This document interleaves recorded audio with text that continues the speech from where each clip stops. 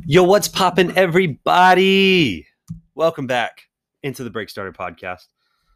Today, we are a couple weeks into the season.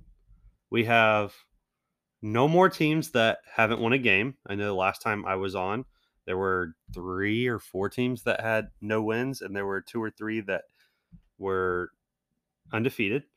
So far, we have one team left that's undefeated. That's the Milwaukee Bucks, who I have been saying this lately, which I know it's Zach's team, but I've been saying they just feel like inevitable. Like it feels like this is their year again. It's like Thanos and like that last gym as Chris Middleton just chilling on the bench, about to come back. Literally. I mean, they have a differential of 11.8. They destroyed us without Giannis and Chris Middleton. I mean, you take off their 2 best players and add the 3 that were wearing stripes. No, I'm just kidding. It was a pretty bad game to watch, but I'm glad you didn't watch it because there were so many like stoppages that were just like, bro, how are you not going to call the last 3 where Shea got literally decapitated, but then you're going to call this one where Brook Lopez is like, it's just he's not a superstar. I got knocked over by Drew Holiday. He's not a superstar. What do you mean? I swear, like when Giannis doesn't play, y'all shoot like 100 threes a game. Yeah. Literally, yeah. No, to start the game, 14 of y'all's first 15 shots were threes. 14 of the attempts were threes. This surprised me too much. 14, like you weren't even, and the only other one was a pump fake dribble shot. Like not even like a layup or anything. It was just, we're all just gonna shoot. And props, y'all were making them. Javon, Grayson, Brook Lopez. The first 2 threes of the game were Brook Lopez. I was like, dude, we literally can't do anything. And we've been a pretty solid team so far this year. No, come on. I mean, 4-game win streak. It's one of the top 5 longest streaks so far this season. Obviously, the Bucks are number 1. The last time a team started, I think it was back when they were 7-0. The last team that started 7-0 was the Golden State Warriors. That we upset. No. That was we beat them. We gave them their. It was they were 24-0. 24. Yeah. Oh, I do remember that. I thought you meant in the championship. We made shirts. We made shirt. Yeah. It was a home game for us, and it was like it's just a bunch of Milwaukee like these dark green shirts that just say 24-1. I've never seen so many fans just get so riled up just to upset someone from being undefeated. Never seen that before. It's great. I mean, y'all do a lot where it's like just hopefully you're predicting it or like making it happen. The Bucks and 6 and like that's a classic. That's a classic. That and then that one obviously. But another team that's up there is Cleveland Cavaliers. They're 8-1. They lost their first game of the season. They've won 8 straight. They have the highest point differential in the entire league. 12, bro. 12.3. Oh, is it 0.3? Yeah. They're 0.5 ahead of y'all, and then they're 1.1 ahead of Phoenix, who those are the only 3 that are obviously above 10, but the next closest team is the Raptors at plus 7.3. All 3 of those are plus 11 and then plus 12. And then the Raptors are plus 7.3. That is insane to me. But let's go ahead, get started. So what we're doing today is asking you, how have you been? I wasn't on the last 2 weeks. Well, I wasn't on last week, but it's been 2 weeks since we talked on the pod. So how are you? Well, I was grinding last week. Put out a little mailbag. I know you were listening. We were talking about that assist thing. It was the question exactly was something like, who's gonna be the next player to get 11,000 assists, and it had to be like under the age of like 26 or something. So you couldn't pick like LeBron or something just because he's so close. But that honestly, I wish you were. Did you listen to like the last 2 questions I had? It was talking about I don't remember what's on my head, but there was 2 on there that I literally was just like, I don't know. I literally just don't know how to answer this. Honestly, next question. I do remember I really disagreed with the Lauri Markkanen thing just because like. Just from watching him play, he's gone for me. He is looking so, and then you were like, yeah, we were wanting to be like we were wanting him to be like a Dirk Nowitzki type player. And you're like, I mean, he's looking like it now. And I'm like, exactly. Like, if he's looking like it, he looks like the number one option He does look on the good. Jazz. He does look good. And like in my head, I'm like, if you're going to trade him probably around the deadline, if you're going to move him, it's like, would I even take a first? Like, unless it's from like a bad team, like unless you're getting like OKC's pick, which I think that would be such a good pairing with Chet. Like just a stretch four that can play the small ball five and everything. Another white guy. Yeah, I know. That's I wasn't gonna say it. I wasn't gonna say it. Y'all are basically the Rams. And Matt Stafford is Josh Giddey. But the two questions that I didn't know how to answer were the case for the Lakers to not trade Westbrook, and I was just like, you can't get value back. He's good, yeah. He just can't get value back. And then the other side was, will any team trade for Westbrook and actually keep him? I was just like, well, you're probably only acquiring for a pick, though. You know what I mean? Like, I think the only team would be like the Clippers. And I was thinking you touched y'all. on I was that. thinking y'all, basically. Yeah, but I don't think we'd trade for. Nah, I don't think so. Like, just because we don't have the contracts anymore, it would have been like a Derek Favors thing where we accepted him into cap space. Blah blah blah. But how are you?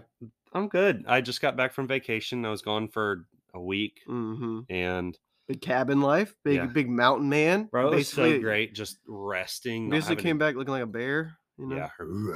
Yeah, dude, I feel so hairy right now. Really? Like it's mountain in you. Yeah, I know. We didn't see that many deer. You know how we usually, when we go up, we see like 10 a day at least. We probably saw like 15 the whole time we were there. And I feel like it was the same 3 like every single time. It's the same dude, just like, wow, where y'all going? Yeah.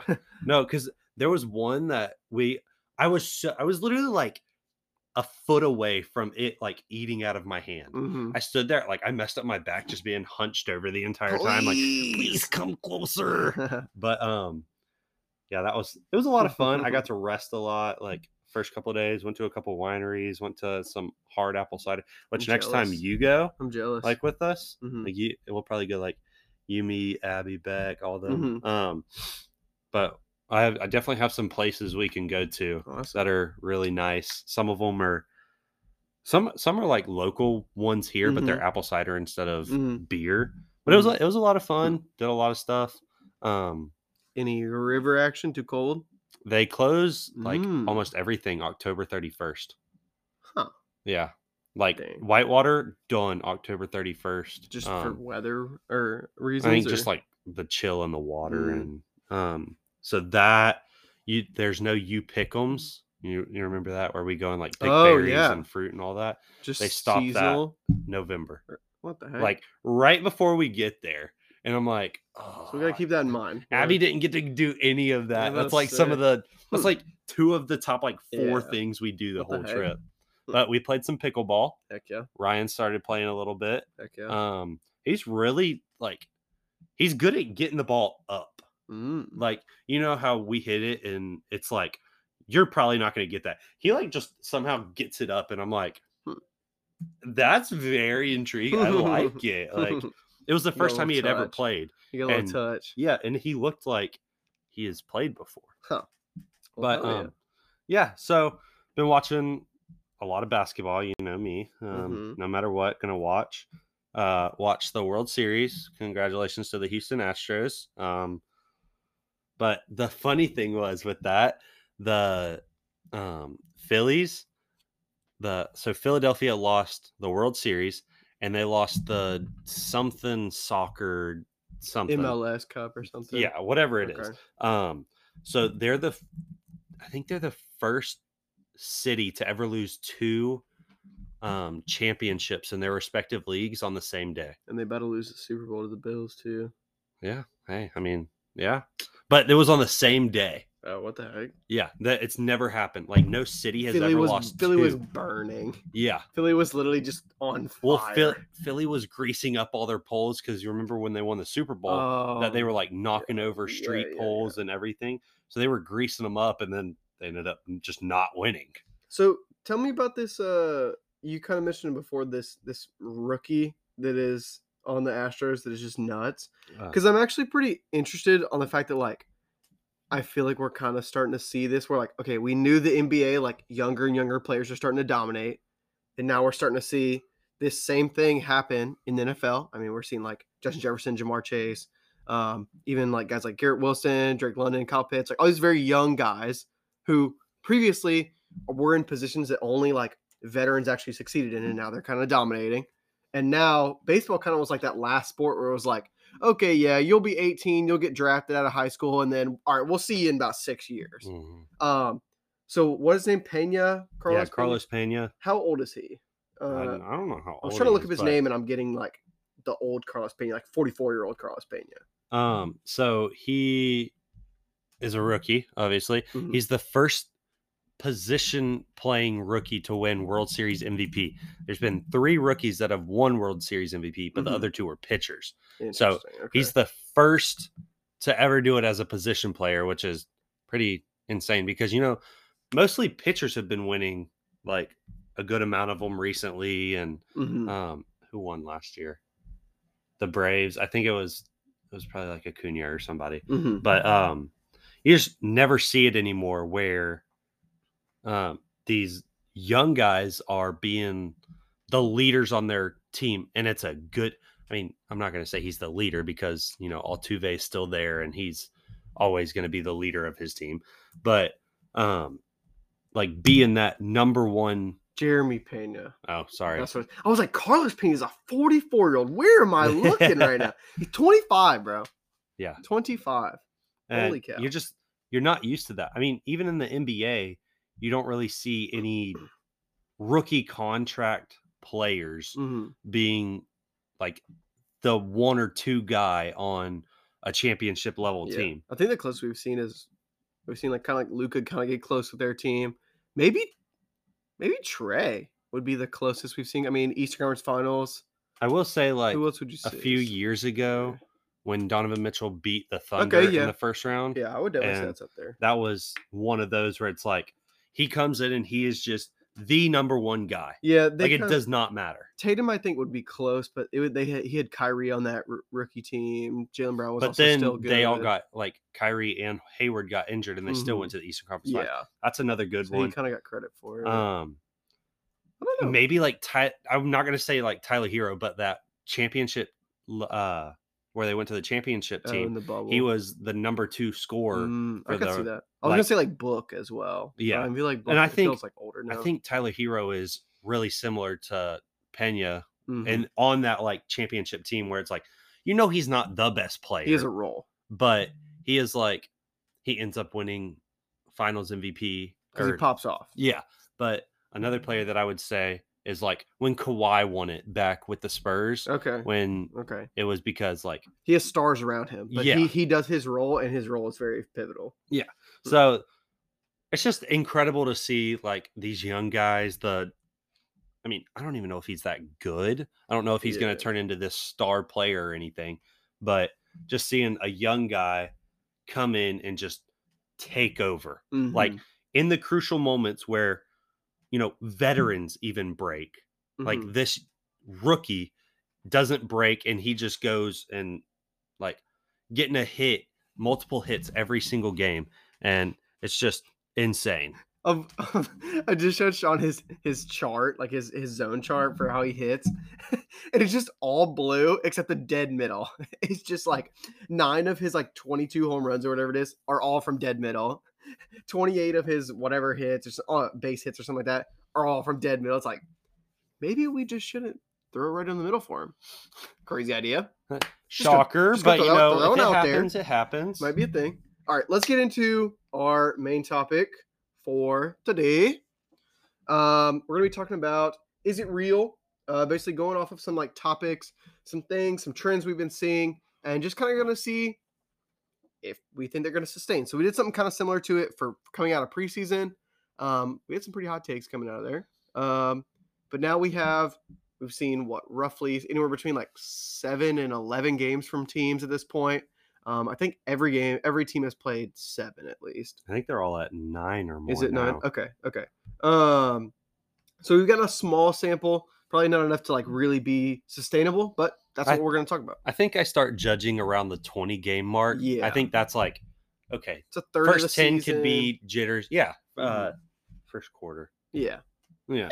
First period. It's a little first period of the season. Yeah. But that's when you like can start putting not conclusions, but you can start putting assumptions together and being like, okay, this team's if the Bucks are 20-0, then that's a like they're probably really good. People are saying for the Bucks being undefeated, they're like, all right, we all know we have to lose before Chris comes back, because if Chris comes back and then we lose, the city's gonna burn. Yeah. So, or they could just be like, we're just integrating another all-star level player, and you got to take your lumps. Yeah. Which I mean, that happens. He got to get his usage. All right. So what we're talking about now is, are these things real?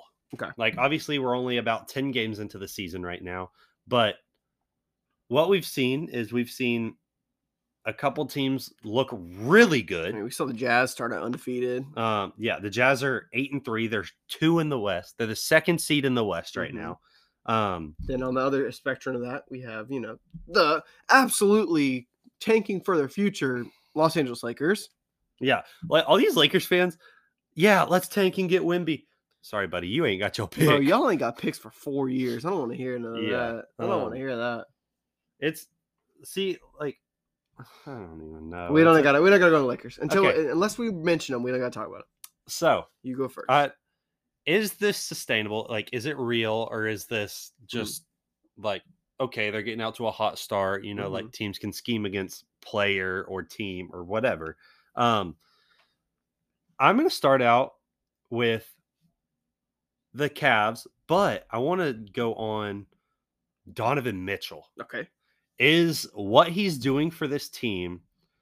I know he's probably not going to sustain 31 points per game with 6.5 assists and 2.3 stocks per game. Like, I get that's the exact stat line is not going to be sustainable, but we did see him for 5 games without Garland. And, I think he is able to do a lot more on the offensive side, like we saw in his first season with the Jazz, first and second seasons, because he has Mobley and Jared Allen down there. It's not just one player. It's not just funneling it down to Rudy Gobert, but Donovan Mitchell is able to take more gambles for steals. So, he gets if he can get one poke away steal, I mean, that's a free 2 points right there. Like, he gets whatever, but he is just looking so comfortable on the offensive end that, like, I can't explain how much I believe in this Cavs team. Like, I believed in them before. It looks so good. But, like, do we think that it's sustainable throughout the season, or is it just because, like, they're adding in a new guy and he's just like, okay, they've played the Lakers, they beat the Pistons, but they beat the Celtics in OT. That was a nasty game. They've played the Celtics twice and they beat them in OT both times. Oh, I don't think I saw the first one this season. Yeah, they've played in 3 OT games so far this year. Yeah. So is it real? I think it is, and I think that this also kind of ties into one of mine that I'll mention after this. Is I think the best situation for your superstar guard is starting to become another superstar guard for them, and that feels like common sense. Like, oh yeah, just put another superstar next to them, of course, duh. But like for the longest time, it's been like, oh yeah, well we need like wing shooters around him. We need to get you go get Mobley because you think Garland is good. You know what I mean? You go get, I don't know, Sabonis because you like De'Aaron Fox, and you trade away Tyrese Halliburton. That exact move. But I'm starting to kind of feel like more and more as we're seeing it come up more often with the duo I'm about to talk about next is Trae Young and DeJounte Murray.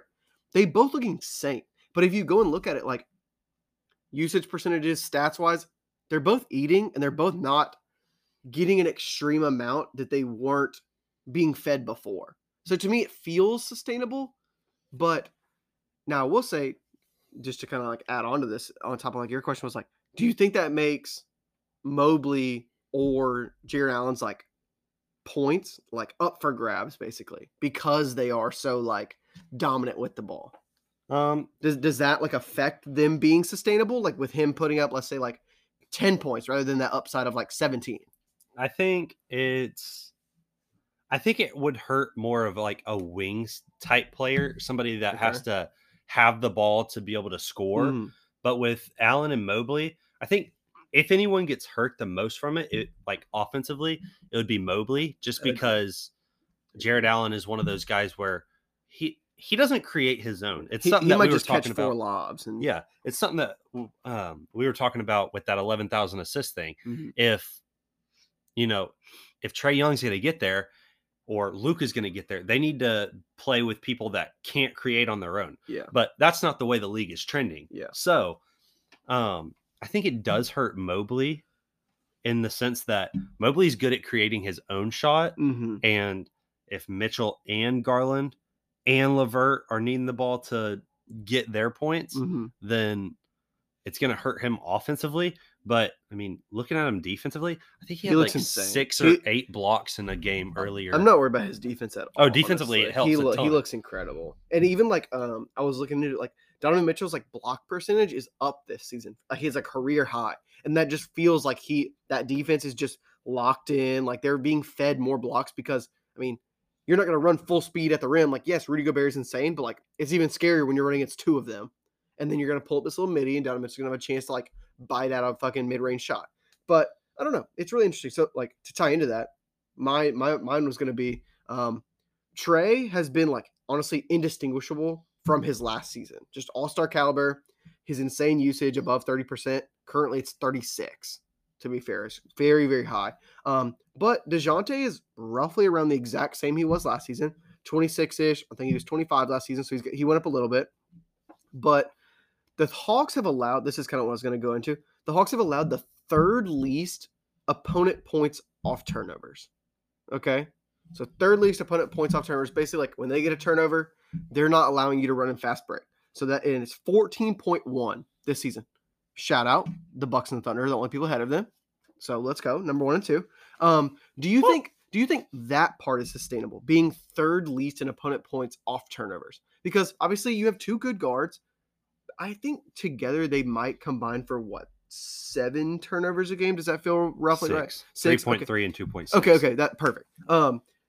Like they're not really turning the ball over a ton, respectively. Does 3rd least opponent points off turnovers feel like that's sustainable to you? I think it comes down to how many turnovers you have per game.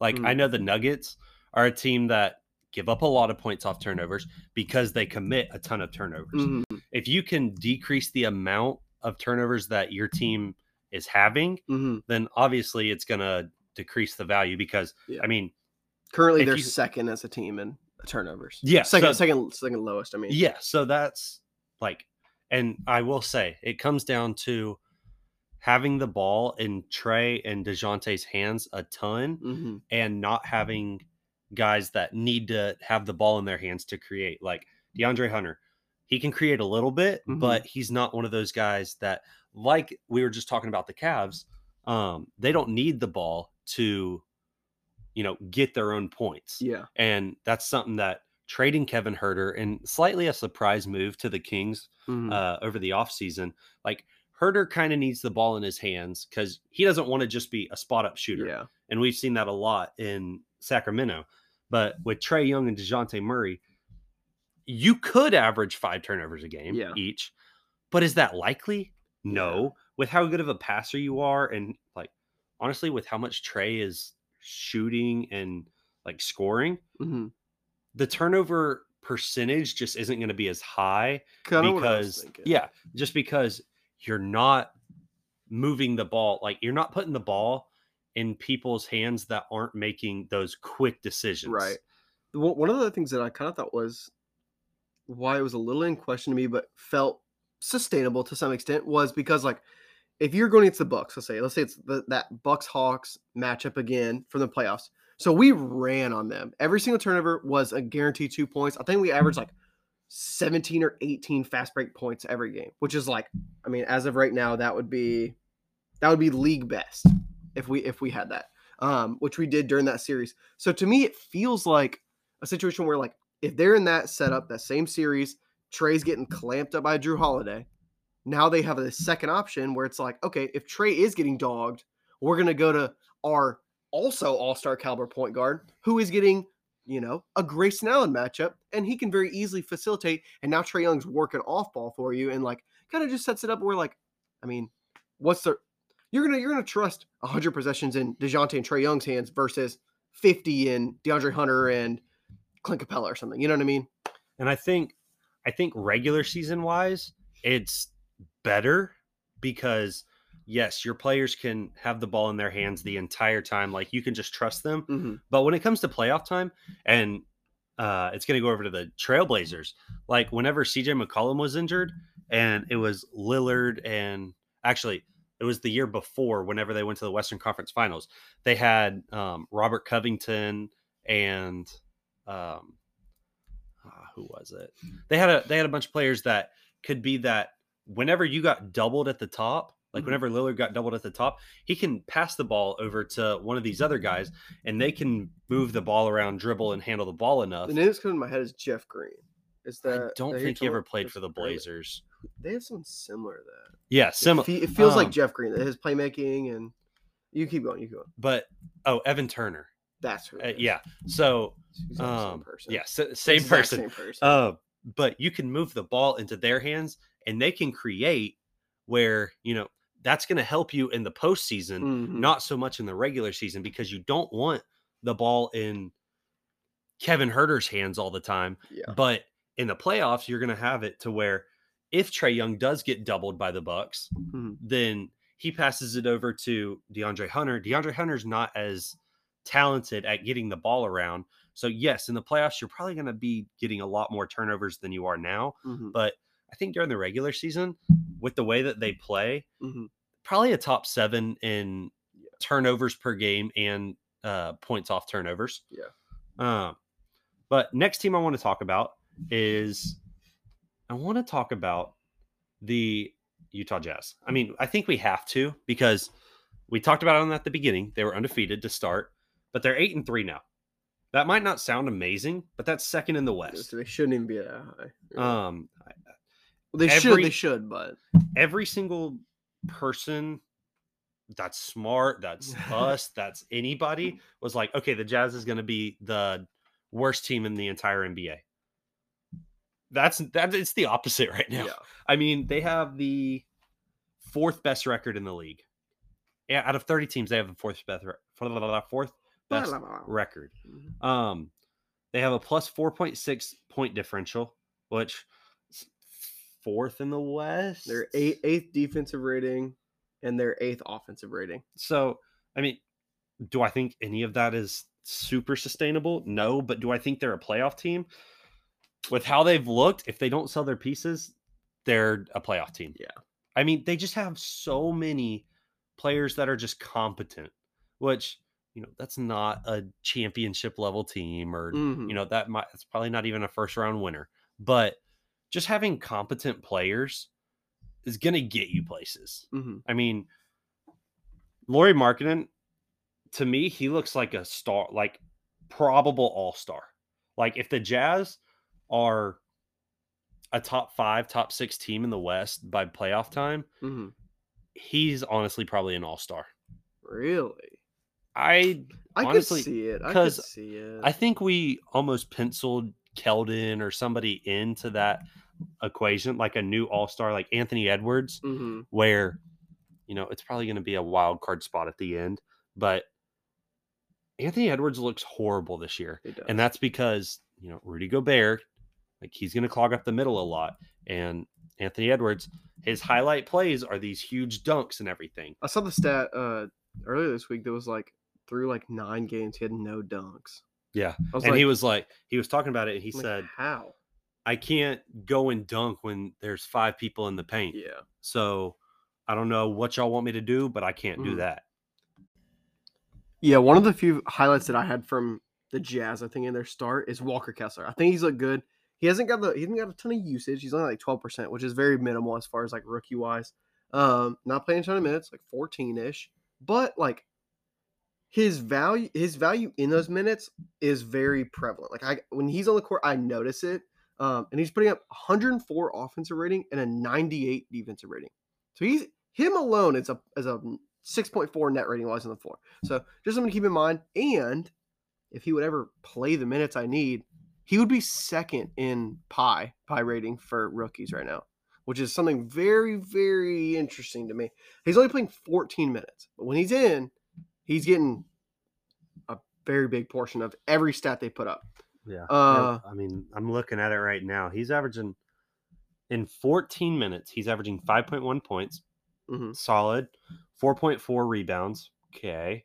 0.8 assists, 0.3 steals, 1.5 blocks. Insane.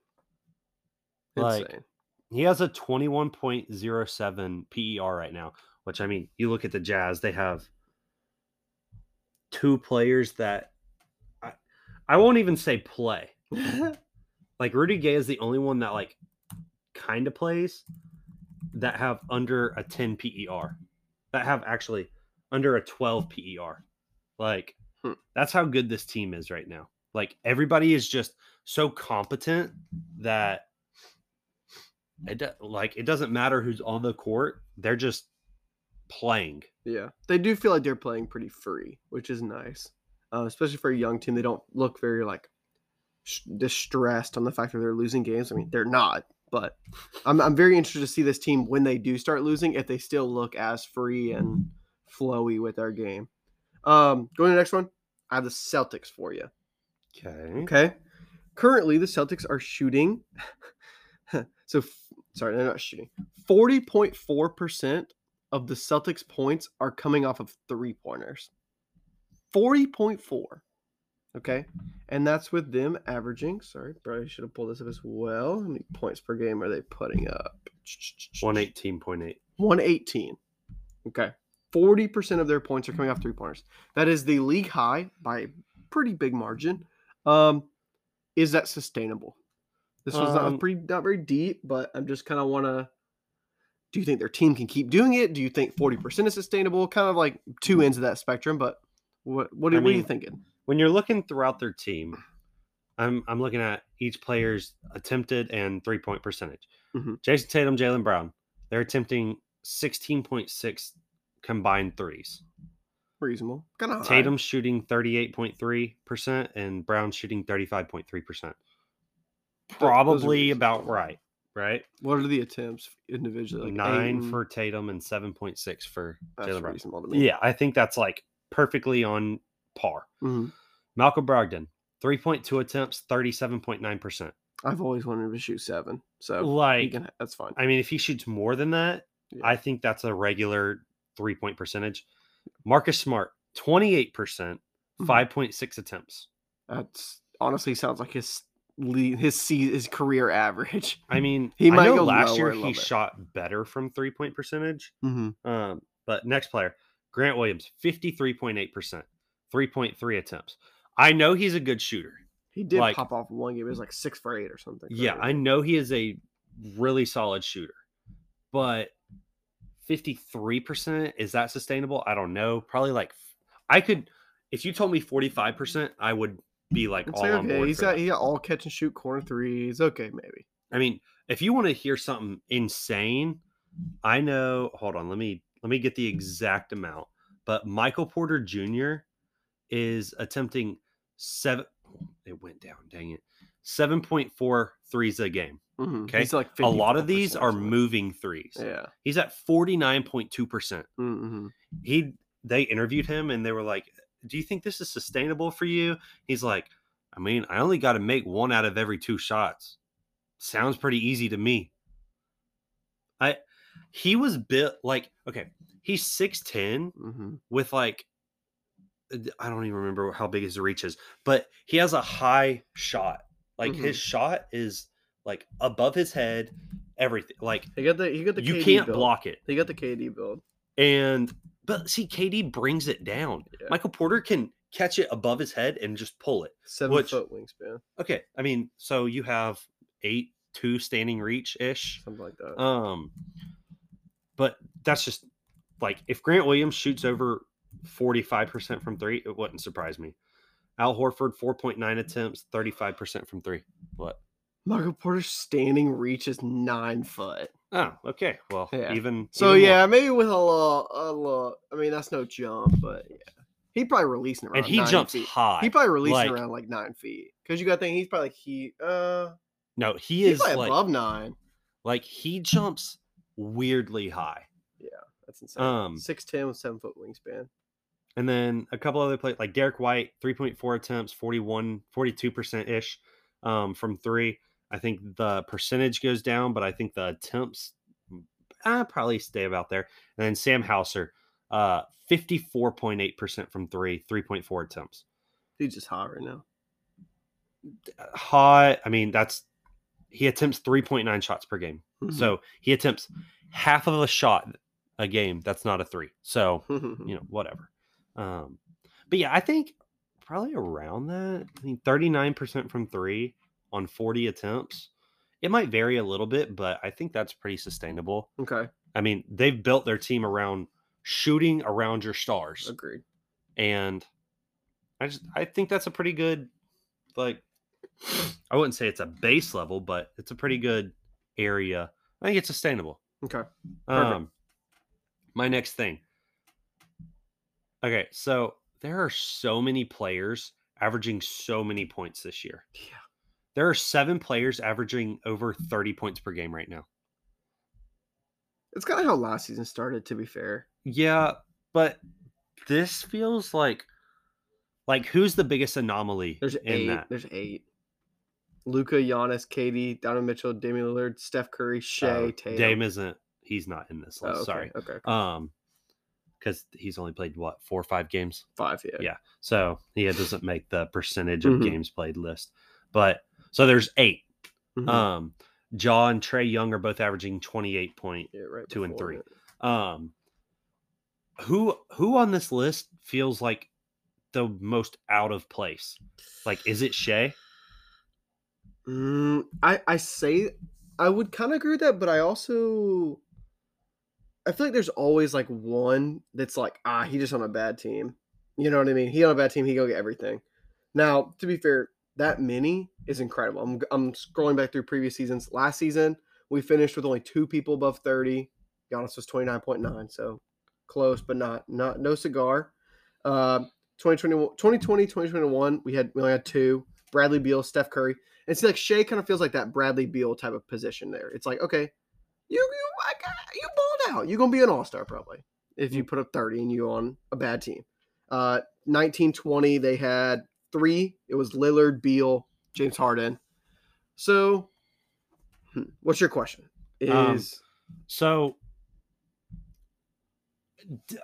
I don't even know how to. I wanted to put this more towards like Shea. Okay, is it sustainable for him to put up 30, or is it the quantity of those number of people? I don't think we'll end up with 7 or 8. I think we'll end up with 3 to 5 probably. That's probably close, but you see, like Embiid's not in here. He led the league in scoring last year. But he is ass. Is he though? Keep going. How many points where? He's 11. I don't think he's 11. He's 11. He's 27.2. Okay, he hasn't played enough games either. Yeah, 6 games. He's a loser. Well, I mean, Tyrese Maxey's 15th on here. He's averaging 25 points a game, 24.9, whatever.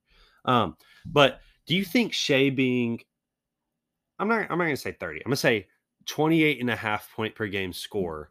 He's shooting 53% from the field right now, only attempting 2.9 threes per game, averaging 7.1 free throws attempted per game.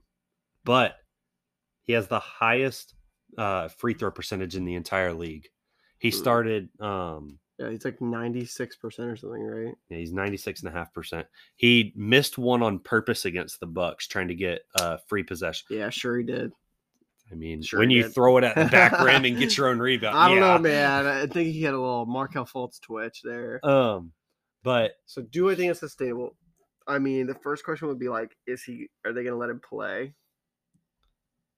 I mean, when he does play, he goes off. So it's like, I guess. I mean, he had 16 in the first quarter of this game that he's playing right now. Kind of helps his average playing less games, actually.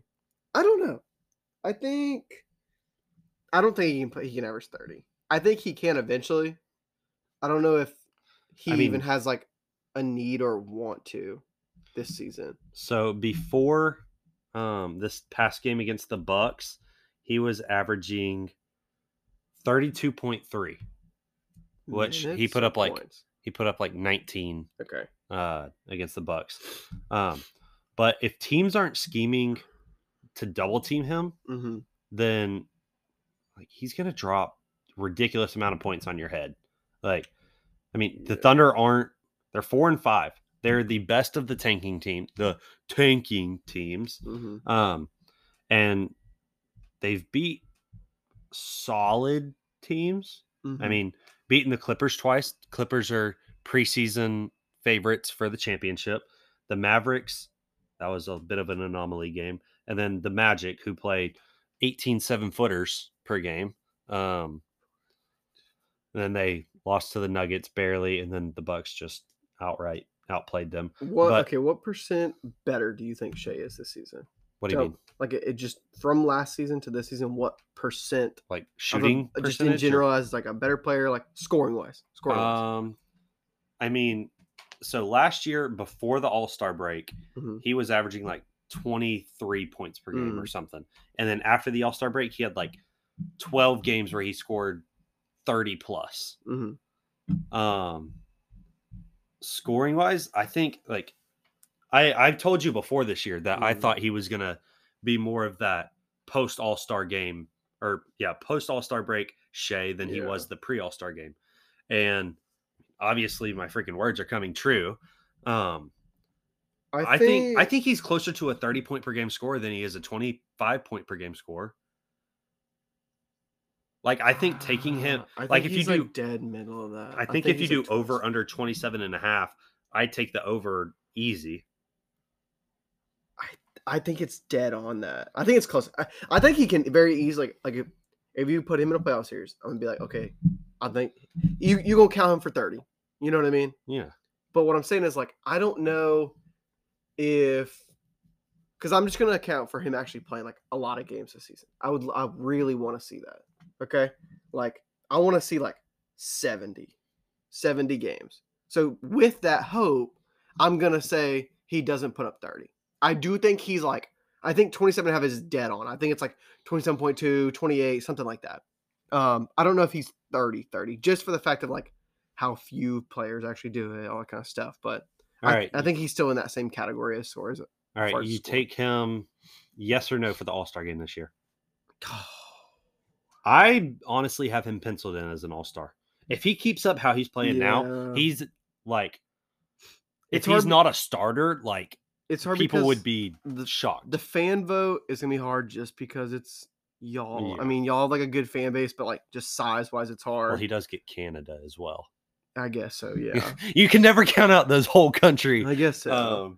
But then with like everyone's just so like last minute. Like we'll just see someone pop off right before All-Star, and they're like, "Oh, he's definitely a starter. He's definitely a starter." And it's like Shea just missed like 5 games right before Embiid. You have to remember that most people base their like who's gonna be this. Like if you aren't good at the beginning of the year, you're out of the question. Yeah. Like Embiid probably won't be unless Embiid goes like 35 points per game for a 20-game stretch later on. Yeah, he's not going to be an MVP conversation. I agree. Everything is based off how you start your season. If Shea ends up averaging 30 points per game over the first 20 games, and the Thunder say they have like the 45% winning percentage that they have right now.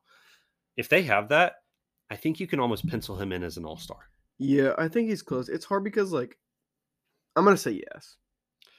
Because it's hard because like you mentioned like Lowry, like he might just get like a nod kind of vote. But then like DeJounte left. They have like a few guys who are it's like their space is available, but like Mitchell left, DeJounte left. Chris Paul's probably not going to make the All-Star team. I know I probably sound like a crazy homer, but I think just with I think he should have been one last year. Yeah. He should have been one 2 years ago. No, 2 years ago he should have been one, but Mike Conley got that like legacy vote over him. Yeah. And then last year he probably shouldn't have made it, but I mean, obviously we all wish he did. Mm-hmm. But especially with Chris Paul coming down. I'm about to say Shea couldn't get it 2 years ago for games. He didn't play the second half of the season. right. He played like all the beginning of the season. But there's not a ton of people that are going to take those spots. Like, yeah, I'm going to say All-Star. I can't back you with the Lauri Markkanen All-Star. I just don't want it to happen, basically. But I think Shea's the most likely to make the All-Star game. And I think it's just because I see how good we're playing and I'm like, okay, I need a reward for this or something because like I can't. But yeah, I think he's an all-star. I think it's sustainable. Maybe not 30 points per game, but I think over 27 and a half. I mean, you don't even need 30. That's the thing. There's no like cookie for 30. That's the best part. The 30 is just like, oh yeah, he put up 30. Yeah. I did see that he was in the MVP ladder from a lot of people. He was, they do the top 10 MVP. I saw that. And I saw some shit where Brook Lopez was in it too. I saw Drew, Brook Lopez, and Giannis. I was like, bruh. But he did win Player of the Week. It's a second of his career. Pretty lit. Some more of those. I really like that. He wasn't even in a nominee for this past week, just because of that Bucks game, I'm sure. But yeah, pretty cool. You can go on to your next one. All right, next one. Dallas Mavericks is the team we are focused in on. Okay, Luka has 37.9% usage percentage. 37.9, almost 38. He has 47.6% assist percentage, which means that whatever that they get 100, he's getting 40. He's 47 of them. Okay, he has a 24.9 pie rating. So 25% of all of their stats he is a part of or responsible for, whatever you want to say. I'm looking at it now. Yeah, he averages 8.6 assists. Yeah, 19.8 as a team. Yeah, I know. Altogether, I'm not going to do all the math for all of that just off the top of my head, but 36 points per game. They'll probably only average like 100 115. Okay, 115. Yeah, so he's over a third of it. Yeah, that's. So here's my question for that. It's insane. Luka is what you would literally definition as an alpha.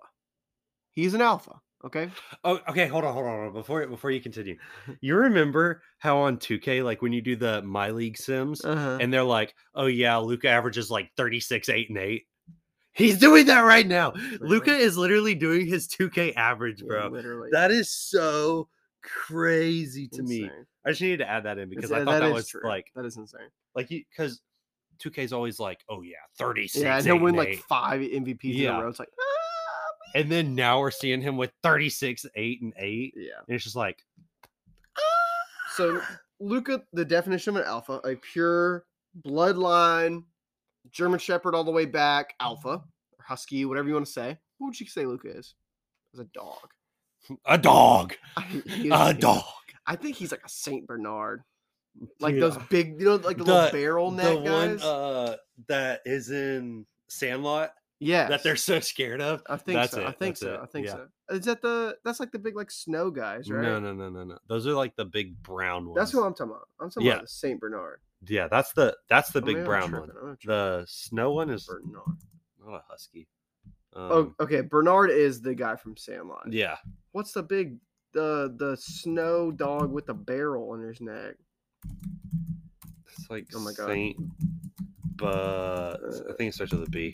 Oh my God. Is it the same thing? Let me see. Yeah, Saint Bernard. They're the same thing.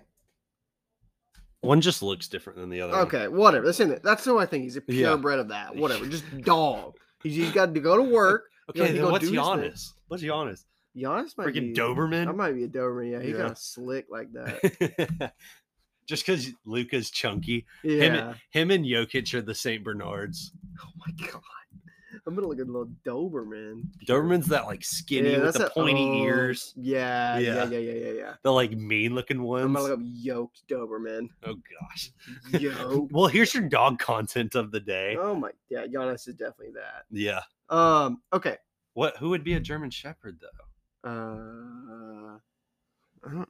Who would be a German Shepherd? I'm trying to think. DeJounte kind of feels like that to me. What? He's not, but like he kind of feels like that. DeJounte is a Doberman pincher. Oh, he is. The little He is a ones. little, yeah.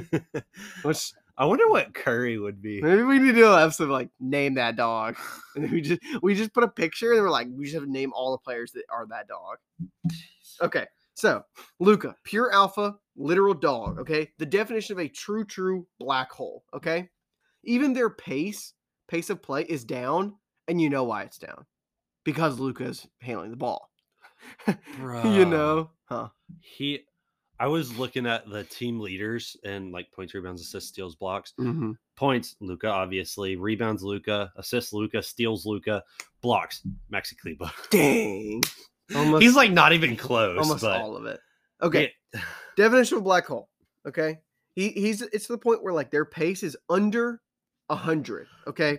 Which is very, very low. That's a Spurs trifecta type pace. So my question is basically, is it real? Can you win a championship with this just heliocentric setup? Like, is it possible? We kind of saw with Trey for a little bit, like in their run. Was that 2 years ago now? I mean, can you win? You can't win a championship. You can't. I don't think so. When was the last time a team did that? That they who all time? I was about to look up all-time usage percentages. Like, who would you compare his next best players to? No, we're gonna say Christian Wood and what's his name? Hardaway? No, not even Spencer Dinwiddie. Okay. Like, who would be their comps all time? Is Luka's the highest all time, or is it Harden? By like a lot. Oh my god. What? Holy cow. Can I see the years on these? The highest ever, okay, is Michael Jordan. Okay. Wait, is this career? Hold on, this might be career. Yeah. Man. Like, I think last year is probably the I know Harden's got to like 36 at one point. That's all so that's what I'm about to compare it to is he got like 30. Harden getting to the Western Conference Finals is probably about what Luka's going to be maxed out as if he can't get like a second star. So Harden 18-19 was 40.5. Yeah. Russ. Oh no, this is. I think his highest. This is old. Yeah, this is 3 years ago. Sorry. I think his highest is like 37. Yeah. On that 17 Thunder team, where he won MVP. But I just the rest of Luka's roster just isn't there for me because Spencer Dinwiddie, while he's a fine player, he's not a secondary player. I got it. Number one is Westbrook. 16-17. 41.65. Harden's the one we just said, 40.45. Luka right now is third all time at 39.39 is what this is saying. Okay. That's above Kobe 05-06 championship. That's above Westbrook 14-15. That's above Jordan 86-87. 05-06. Holy shit. He won championship that year. Kobe? No, I think he won MVP that year. That's what it is. Because they're about to trade for Powell that year. And then we see King Giannis at 8 and 9 for 19-20, and then this year, gang shit. And then we see Luka last year as 9. So, I think the best thing you can compare it to is Harden's team, obviously up there. But honestly, like, is this Mavericks team similar to the Westbrook 16-17 team? Yeah. Like, you have Spencer Dinwiddie is probably like Oladipo that year. I think Oladipo averaged about 16 points. Dinwiddie's averaging 17.3. And then Christian Wood's your Enes Kanter. Like, he just comes off the bench and scores. Like, that's not a championship level team. Mm-mm. But I do think Luka is better than that Westbrook was. I agree with that as well. Like, I think Luka is probably on track to win MVP right now, unless Giannis is like, unless the Bucks record is like 10, give me the number. Give me the number. Probably give like, me the number. They probably have to be like 10 to 15 games better than the Mavericks. Like if the Mavericks are a top 3 seed, Luka's getting it. Yeah. Unless the Bucks are like 70 wins, which doubt that happens. So such a high bar. I know, but like we've seen what Giannis can do. Obviously, we've seen what Luka can do, but I just feel like you have to like Giannis has to do so much to get that like another MVP. Before we close it on this one, what do you think his points per game is going to be? 34.2. I mean, what is that like? That's probably what he is like right now, right? 36 right now. Okay, so 34.2. So to be in pace with whatever, so Westbrook was 31.6, but he averaged a triple double. Yeah, average triple double. Harden's probably like 35. Yeah, Westbrook averaged a triple double. Harden's was 36.1, 7.5 assists, 6.6 rebounds. So Luka's actually a little bit ahead of that, or pacing ahead of that right now. And then Luka currently is 36, 8 rebounds, or 8.8 rebounds, 8.6 assists. I think it's a 2-man race for MVP this year. It's going to be Luka and Giannis. And no contest for me on that. I know. Third is going to be Shea, obviously. No, I'm just kidding. All right, go to your next one. Okay. Next one. Okay. I have to clown on these 3 teams because no matter what, like the Thunder have been called the black eye of the league for tanking and tanking so egregiously and tanking so hard. They haven't been a bottom 3 team since they got James Harden. 2009, the 2008-2009 season. That was the last team. Oh no, y'all jumped into the odds. We have been the 4th worst team the past 2 years. But they get called. I mean, yeah, but the benchmark, like they haven't been a bottom 3 team. The same 3 teams have been the bottom 3 teams this year, last year, and the year before. Imagine. The Houston Rockets are about to do something that has never happened in the history of the NBA. There has never been a team that has gotten the worst record in the league 3 straight years. Ever. All time. Since the NBA began. It's probably still y'all, though. Like, when there were 6 teams in the league, that didn't even happen. That's really funny. And the Houston Rockets, who have won 1 of their 10 games, they are 1-9 right now, are about to do that. They look good. What do you mean?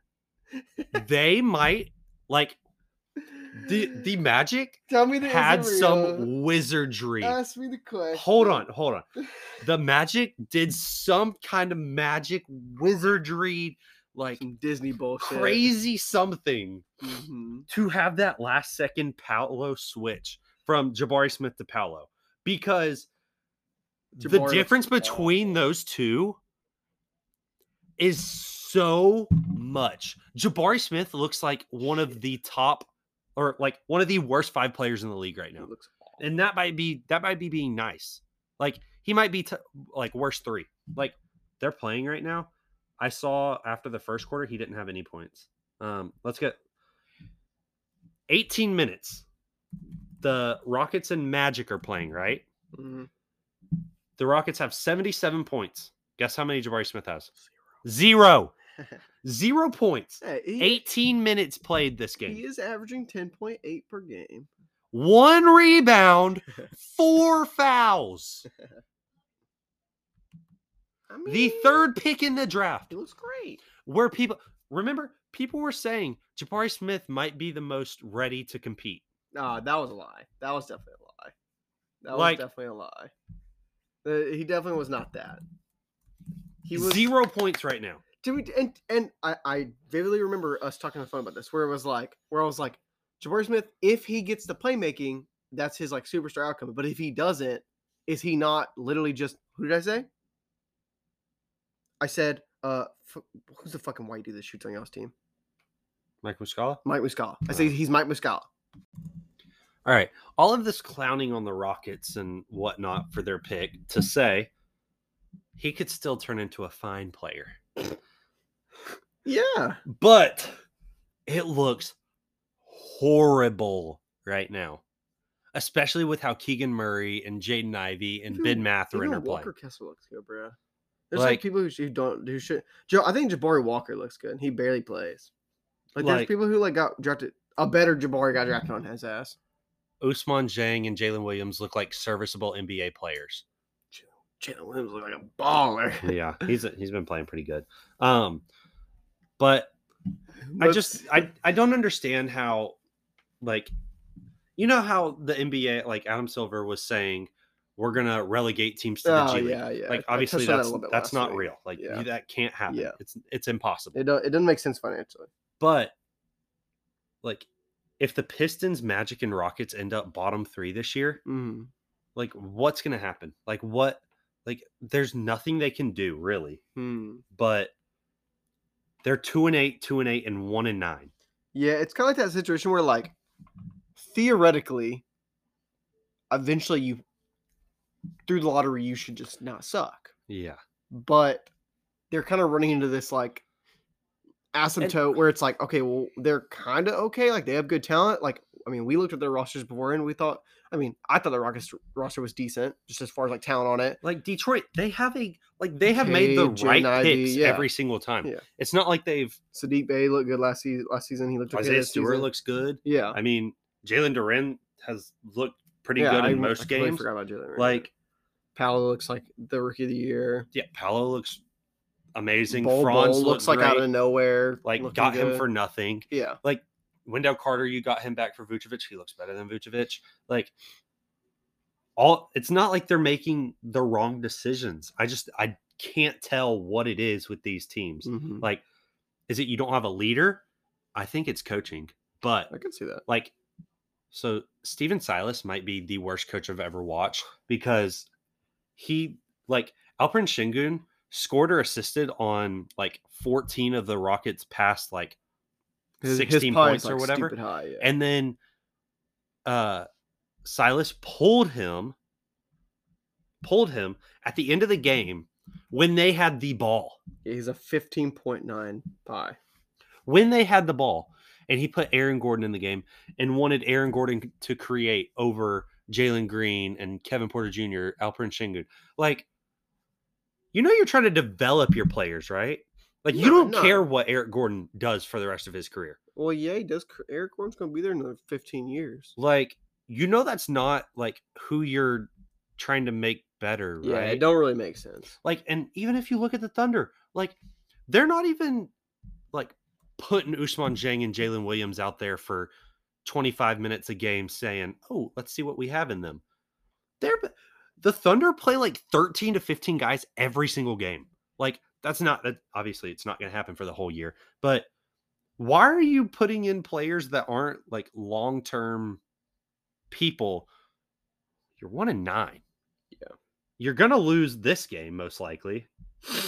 I mean, actually they're beating the Magic, but whatever. But I do want to go on to the Magic. I know you have some stuff to talk about it with. I think their lineup is really cool.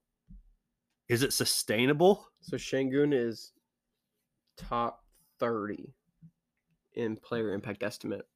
Easy. Okay. But he is 26 minutes per game. He can't even hit my 30 threshold for starters, by the way. Yeah. So, anyways, Magic. Let's hop over to them. They have probably the best player out of all of these teams. Would you say that? I mean, would you put him above Cade, or I think it's either him or Cade? I would. So far, yes. Okay, probably him or Cade. As prospect, no, but yes. Take 1A, take 1B, whatever. What do we see? Like, I don't even.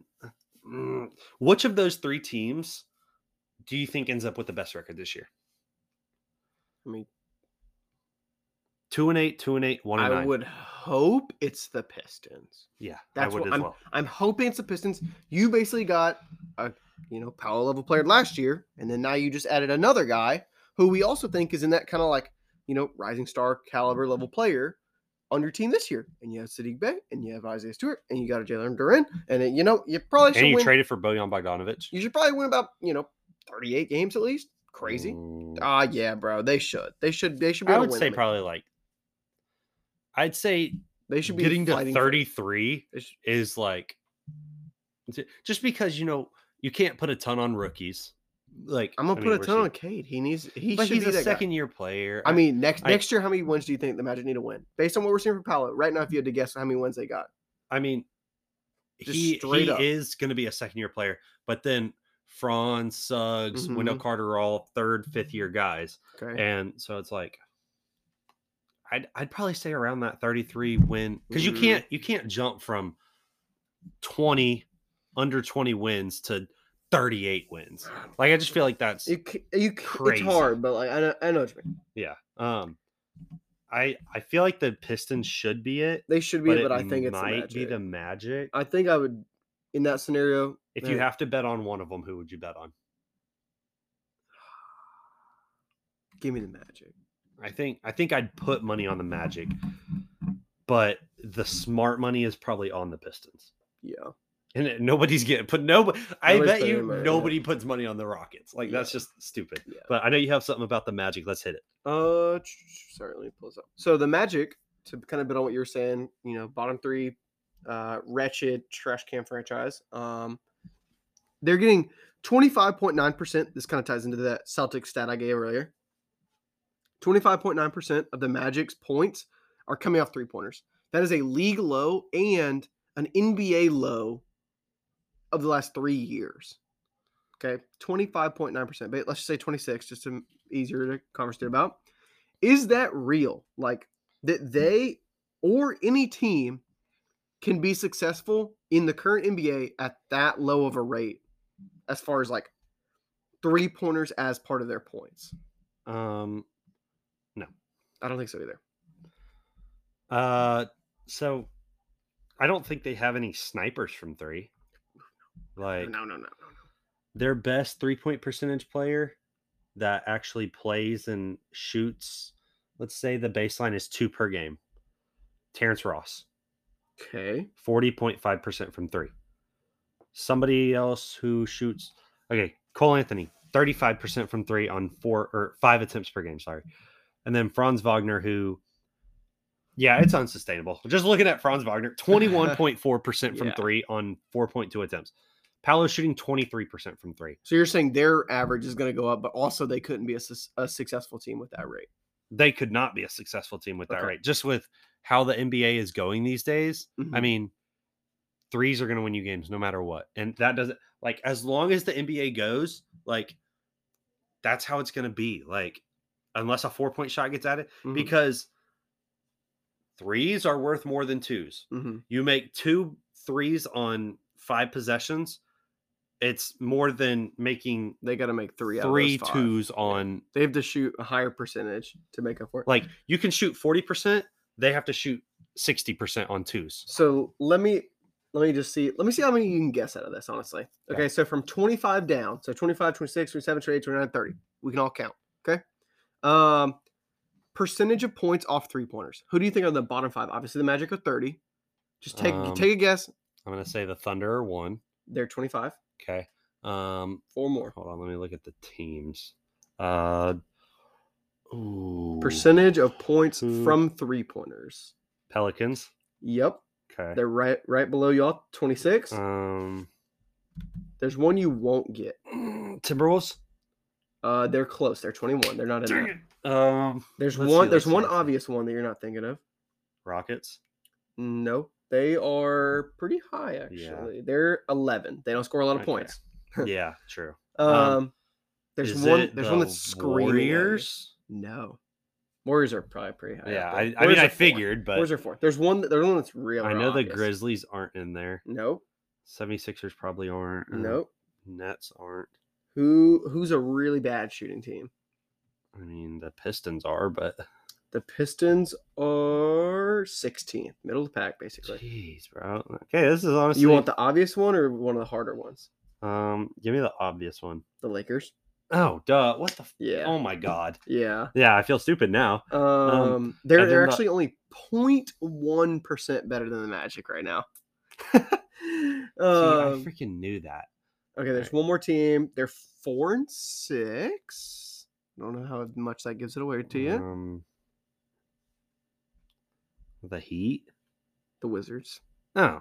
Yeah, kind of a hard one to guess, but it kind of just whatever in there. It's like Beal and then Yeah, Yeah. I guess. But, I don't.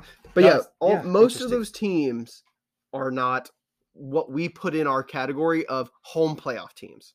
That right there should be your big circle of like, all right, you have to shoot this many to be in here. And those top teams, obviously, I mean, there's some outliers in this, but Celtics, check. Jazz, Easy. all right. Yep. We don't know what's going on with them. Okay. Pacers, obviously, we're seeing Halliburton shoot a ton. Matherin's been shooting crazy. That's why they're up there. Warriors, 76ers, Nuggets, Bucks, Mavericks. Yeah. You know. Exactly who you're thinking. Mm-hmm. And then there's some sprinkled in there, like there's Kings in here. There's some outliers based on, small points scored per game, but pretty interesting to keep an eye on. What's your next one you got for me? All right. So I just want to talk about the Bucks. Okay. Me too. And we never get to talk about our own teams. So, when we get to, we're just like, heck yes, it's finally time. So Bucks 9-0. Obviously, that's not realistic to stay on that exact course, but they're outscoring teams by 11.8. They have the best opponent's points per game at 101.1. Sounds like some king shit. Do we think that them being the best defensive team in the league is sustainable? Yes. Do you think they'll finish the season number 1?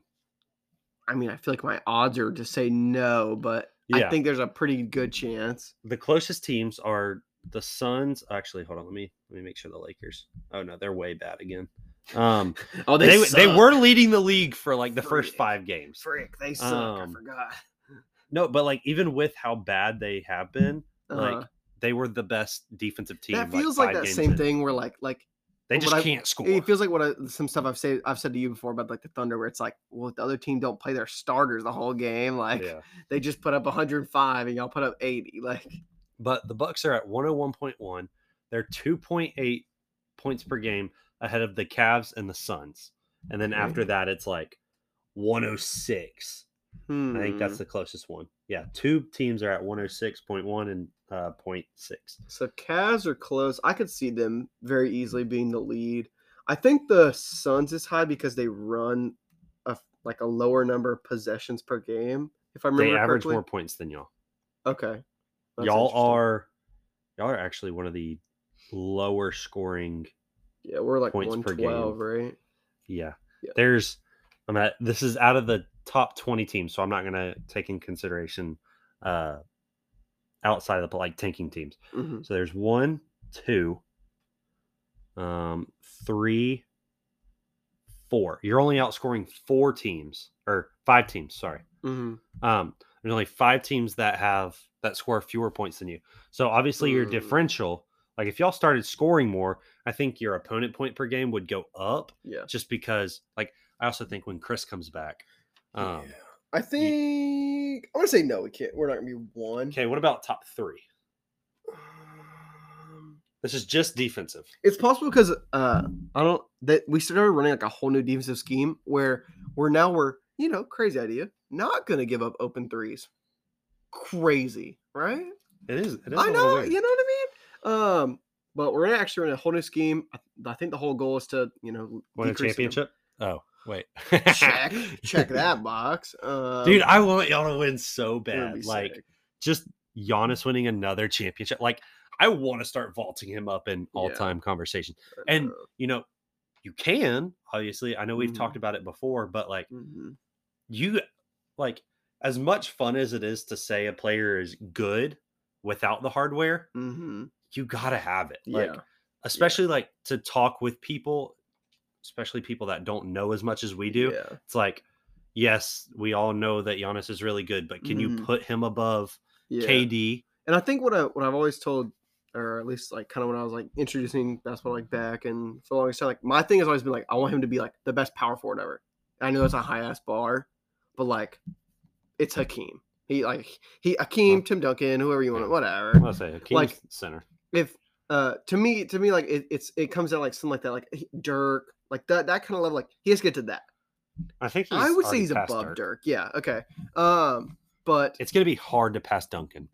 Duncan has agree. multiple MVPs, like five championships. Mhm. Like you have to get at least 3 to definitively pass him. Yeah, I think it comes down to the MVPs for me. Like if Giannis can get a third, he gets a second championship. You know what I mean? I don't know. You remember how I was saying that like a player staying with one team, Yeah, it makes them more their valuable. whole career, Yeah. makes them a higher all-time player no matter what, just because like yes, it can be a lot with how your team was built, like how management does, but like as much as it is to not trade a player, you're the like, dream of the NBA. like If you you have to be succeed. like Westbrook after KD left looked like an all-time Thunder player, like a Thunder lifer. Then when the team decided, okay, we can't win a championship, like if the Thunder won a championship with Westbrook, he would never have gotten traded. Oh, never. He'd Just die. He'd because die on the roster. Yeah. But that's something with Giannis where he's good enough and honestly looks like he's gonna stay good enough where they just like with Draymond, realistically, should you trade him? Yes. Can you trade him?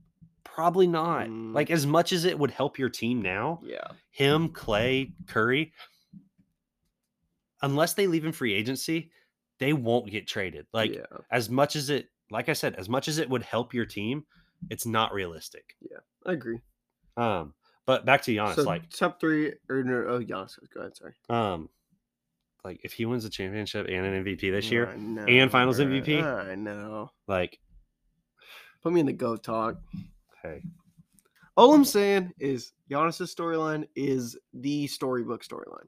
I don't want to hear anything other than that. Like, they made a Disney movie on it. Hey, and it ain't even over, bro. But defense rating, I would be comfortable to say we could finish top 10. I would lock in. I think top 5 you can lock in. I would love to say top 5. I don't know if I'm that confident in the new scheme because I still got to see Chris in this new scheme. I think he's gonna be a plus moving from Grayson Allen to Chris Middleton, but I just got to see it.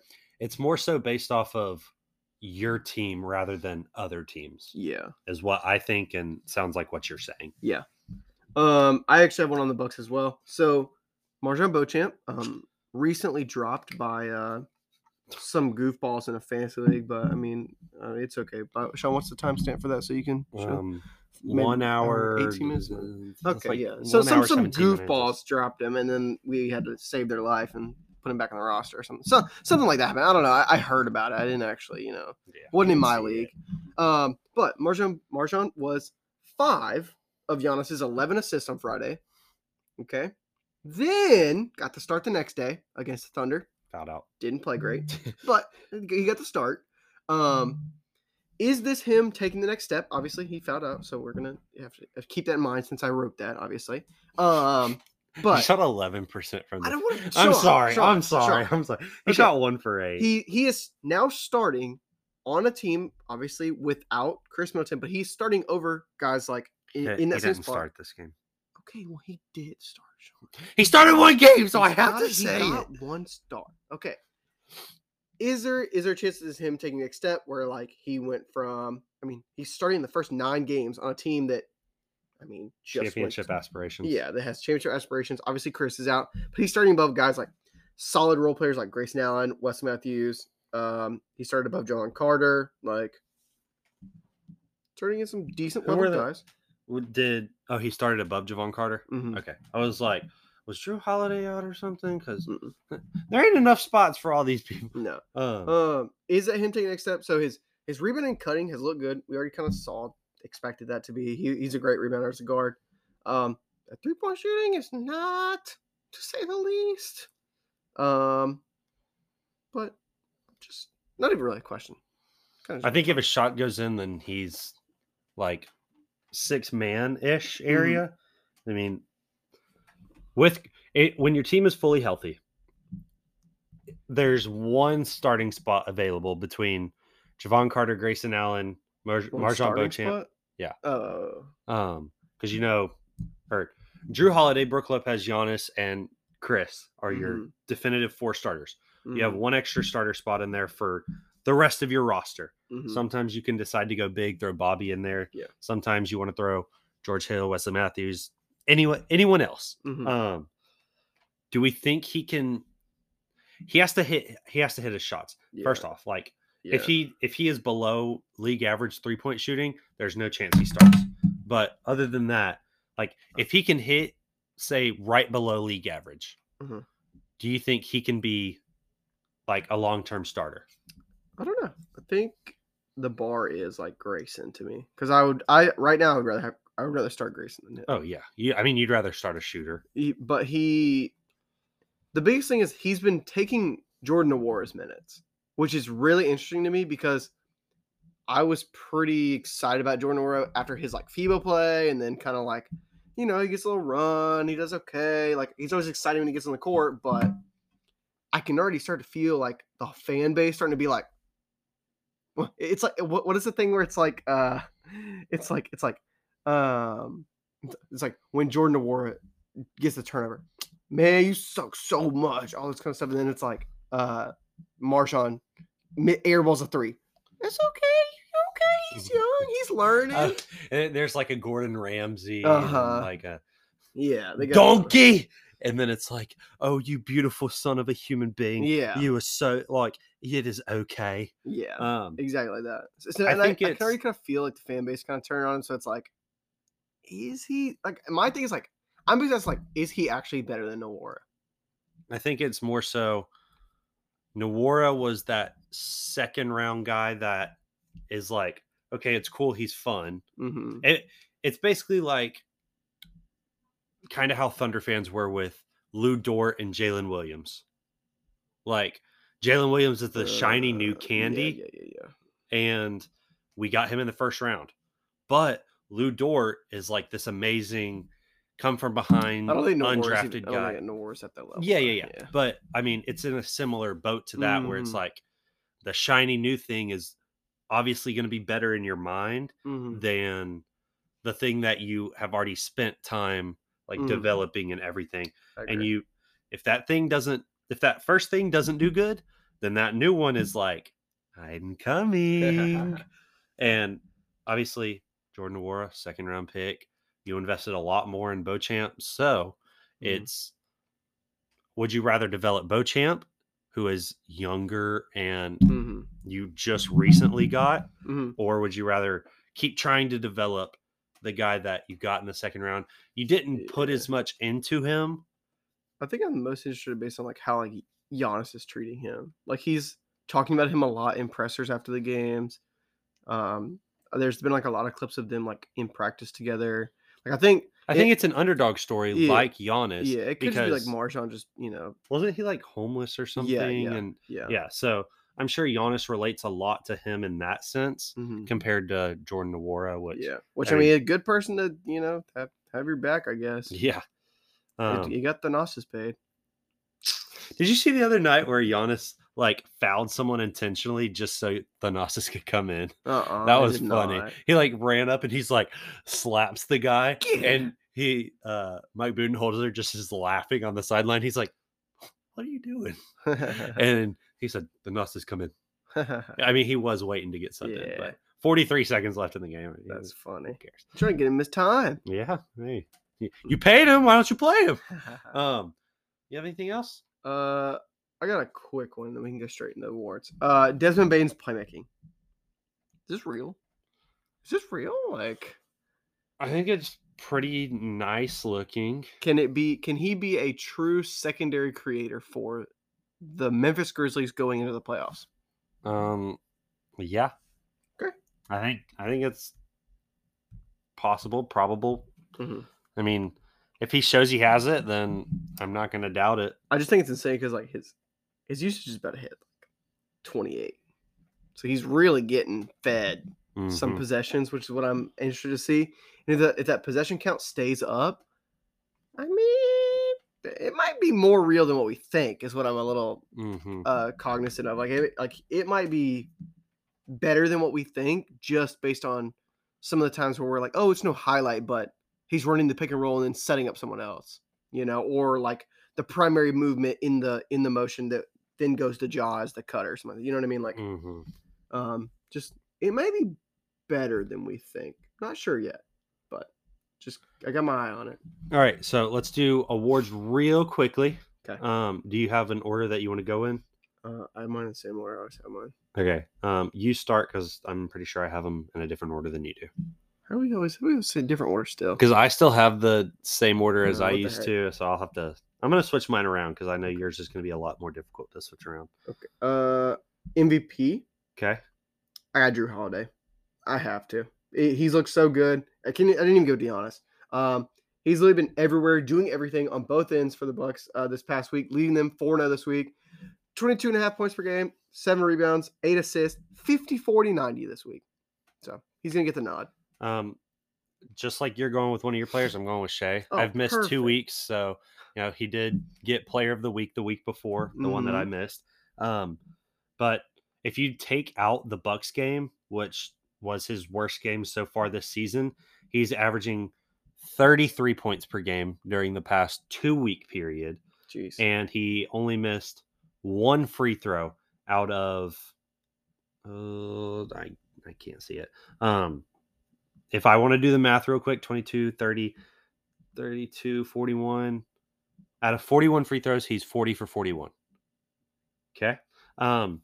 Averaging over 2 steals per game and averaging just over a block per game. Yeah. So doing it, like you said, with Drew, he's doing it on both ends of the floor. I'd say he's 50, 40, 90, but he isn't shooting any threes. He has taken 6 threes in the past 4 games. Jesus. And he's still averaging 32.5. That's crazy. Yeah. Luka was pie leader. He was pie leader last week. I don't think I announced that. And then Giannis was week 1. Also, I don't know if I said this, but week 1, Giannis was my pie leader. And it was one of the first few times that he's actually hit the minutes threshold for me. Huh. I had so many times. I think I had on here, there was like 9 times where he was actually the leader, but didn't have minutes threshold. Huh. There was a few with Luka or with Jokic, like last season. The second week, it was Giannis, but it was just because Jokic only had 28 minutes per game. But just kind of keep in mind, that's 30 minutes per game, and then I'm doing rookie. I'm just leaving it how I did last season. So at the beginning of last season, I did like 15 and then moved it to 25 after a little bit to just kind of give him time. I said, F it. I'm doing 25 for the whole season. If you're playing 25 minutes, you deserve it. But go to the next one. Reserve. I got Bones Highland. He only played 1 game, but he just kind of feels like the stereotypical. I hate picking a reserve. You already know this. If there was no 6th man of the year, I would be okay, unless it was Bobby Portis. But in his 1 game, 24 points, 5 rebounds, 7 assists, 2 steals. Strong contender for 6th man, I guess. I don't really know who he's competing against. I guess I'm not counting Tyler Hero because he's fake 6th man. Yeah, he started every game so far this year. Jordan Clarkson starting every game. I mean, there's honestly no. I mean, who's actually going for it? Ben Mathurin. Sure. That's my 6th man. He's put up over the past 2 weeks, which is how I'm going to be doing it for this whole thing. 15 points, 11 points, 32, 16, 23. Not doing much else other than scoring. He's doing a little bit of passing, some rebounding, and then defensively, he's only gotten 2 steals, 1 block in the past 5 games. So, but we know 6th man is all about scoring, and he's not getting my rookie, so he's getting my 6th man. All right, next we got rookie, and it might sound like we have the same guy. I'm going with Paolo Banchero. Okay. He had in his last game had a 33.16 rebound game. Speaking to the free throw line, insane amounts. He can't hit them yet, but the fact that he's getting to the free throw line at such a ridiculous pace shows me all you really need to know about what they think of him in the future and how he is, already seen by refs, by teams, by other players that he's playing against. He's in that superstar whistle for sure. Yeah. He was the pie leader for rookies over 25 minutes per game. He was pie leader last week. Mathurin took it week 1 just because of his blow up points when he was in on his lower minutes. But I'm actually going with Ousmane Dieng for rookie. honestly, pretty low minutes to be fair, but he's playing within the offense. I think he's looked incredible moving the ball. His shooting, decent clip. I put little quotes around decent. Okay. The He's minutes, so scared, bro. It's yeah, so bad. Like he looks like a rookie yeah. He looks like he's playing like with 17, bro. veterans, Yeah, and he's just like, "Do you want me to shoot it? Okay. Shot." And I'm just like, bro, you are Please. good. Yeah, You are please. 6'11", bro. Yeah. Attack, do anything. Like Yeah. you are really. We picked you 11th. Like do Mhm. your thing. I swear. I said his minutes are just now starting to ramp up. He actually posted a higher pie efficiency or player impact estimate than Paolo this week. He just didn't meet the minutes threshold for it. So just gonna throw that out there. Stat line is up next. Mine is a funny one. I have B-ball Paul Reed. Okay. You know, the man who just doesn't get enough minutes, Sean. He's on my fantasy team for a reason. And Friday, he played 18 minutes, 2 points, 6 steals, 2 blocks. Okay. Yeah. So just kind of crazy. Honestly, a random ass stat line, but he's gonna be my stat line of the week. Well, I'm gonna be going with one of y'all's players just because you rarely see it. Mhm. He had 12 points. Yep, that's Yes, it. yes. No, he had 21 rebounds. Mhm. He had 12 points, 21 rebounds, and 2 assists. 29 minutes. Not Brook Lopez. Come on now. Bobby Portis. Brook Lopez had like 40 points in that game, so there's a bit of a difference. Just a little bit. Yeah, he had 25 points, 3 rebounds. But yeah, Bobby gets the stat line of the week just Bobby because Boards, 20. Yeah, not Bobby but- Buckets. not Bobby Buckets, Bobby Boards. Bobby Boards This week. Game of the week, I have Cavs beat Celtics. This felt like a true playoff game that we were just like spoiled enough to get 7 games into the season. Tatum and Brown come out for 56. Garland and Donovan Mitchell put up their own, even better, 64. Spider was clutch with a step back 3 in Tatum's face with like 30 seconds left to tie it up. Good OT. Spider almost hits game winner with like at the buzzer. Jason Tatum gets a really, really good defensive block. They go to OT. The Cavs were just too much. And even Mobley got involved with 15 points. Finally some scoring from the boy. So I'm sorry, but I have to go with a Thunder game for this. But this is not from this past week. This was from 2 weeks ago. A week and a half ago. Just because it was such a good game. And you know how I like comebacks are so fun to watch. Oh, yeah. Okay, so the Thunder were down 18 points in this game. They were down 14 points with 4 minutes, they were down 16 points with 4 minutes, 14 seconds left. Okay. Thunder end up beating the Mavericks 117-111 in overtime due to Isaiah Joe coming in the game and just going ballistic. 15 points in 9 minutes. That's the same thing with like, is this y'all just have some random players on our team. It's like Isaiah Roby. Oh, he dropped 6 threes yesterday. No, he didn't. That's a fake player, bro. That's a fake player.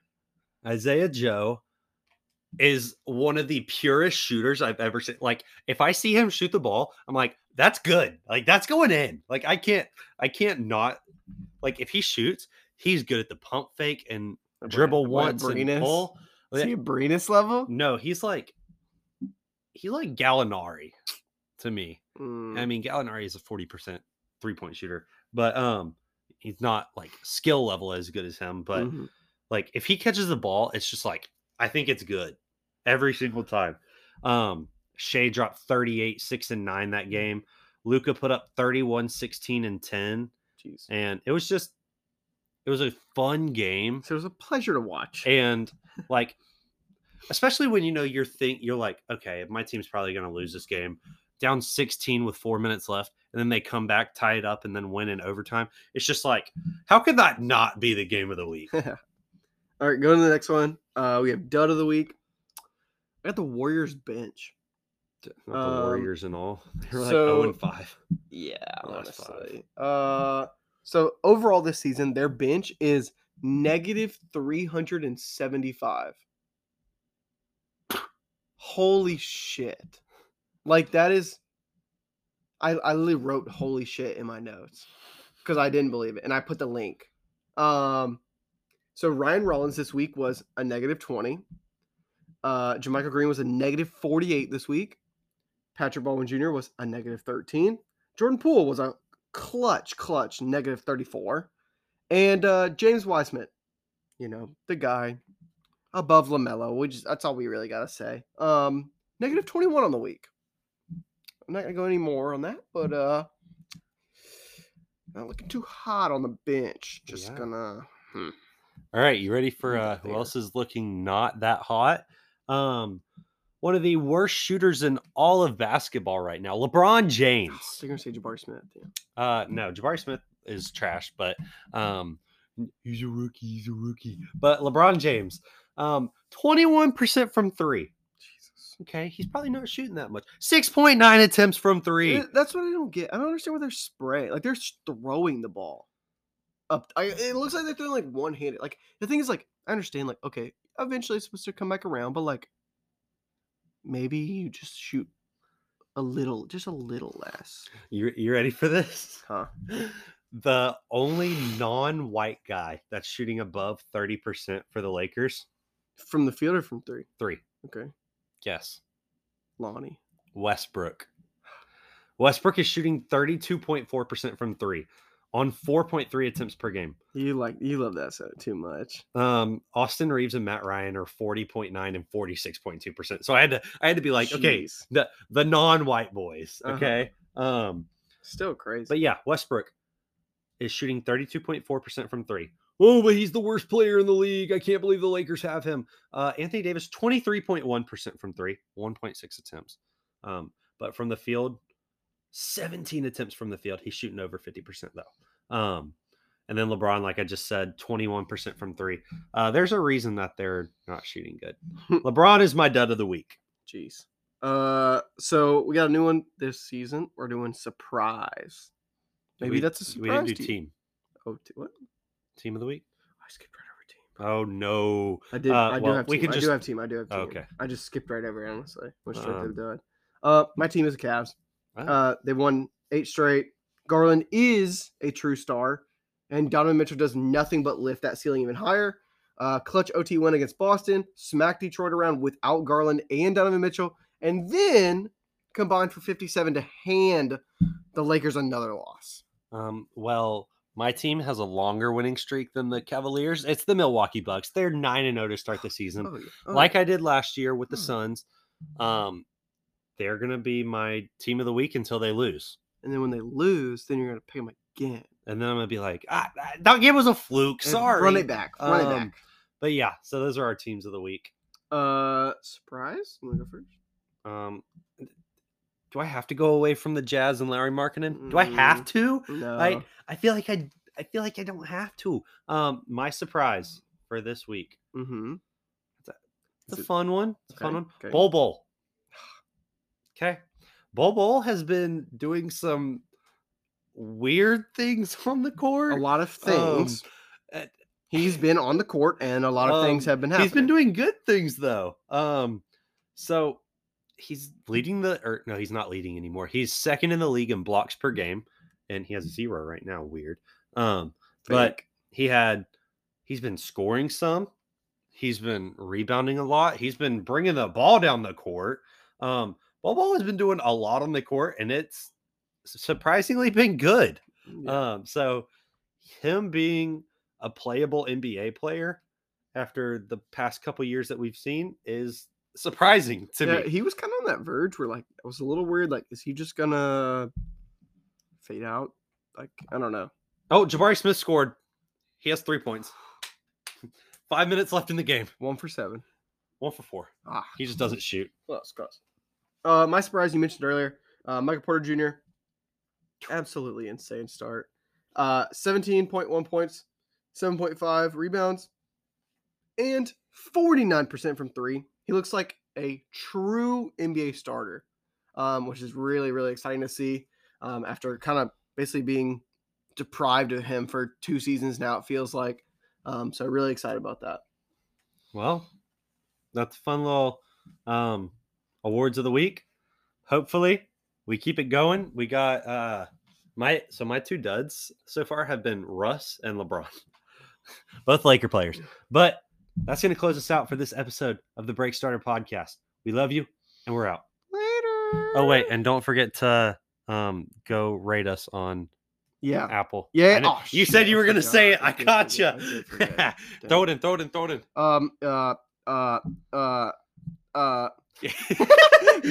on the Apple Podcast, leave us a review, rate us. It doesn't have to be 5 stars, but like we want you I'm to. gonna say the algorithm kind of says you kind of need to, so it's gonna have to be 5. Sorry. If you like us, rate us 5 stars. If you don't, rate us 5 stars, and just be just put a bad comment on there. That's all we need. Yeah. We'll read them.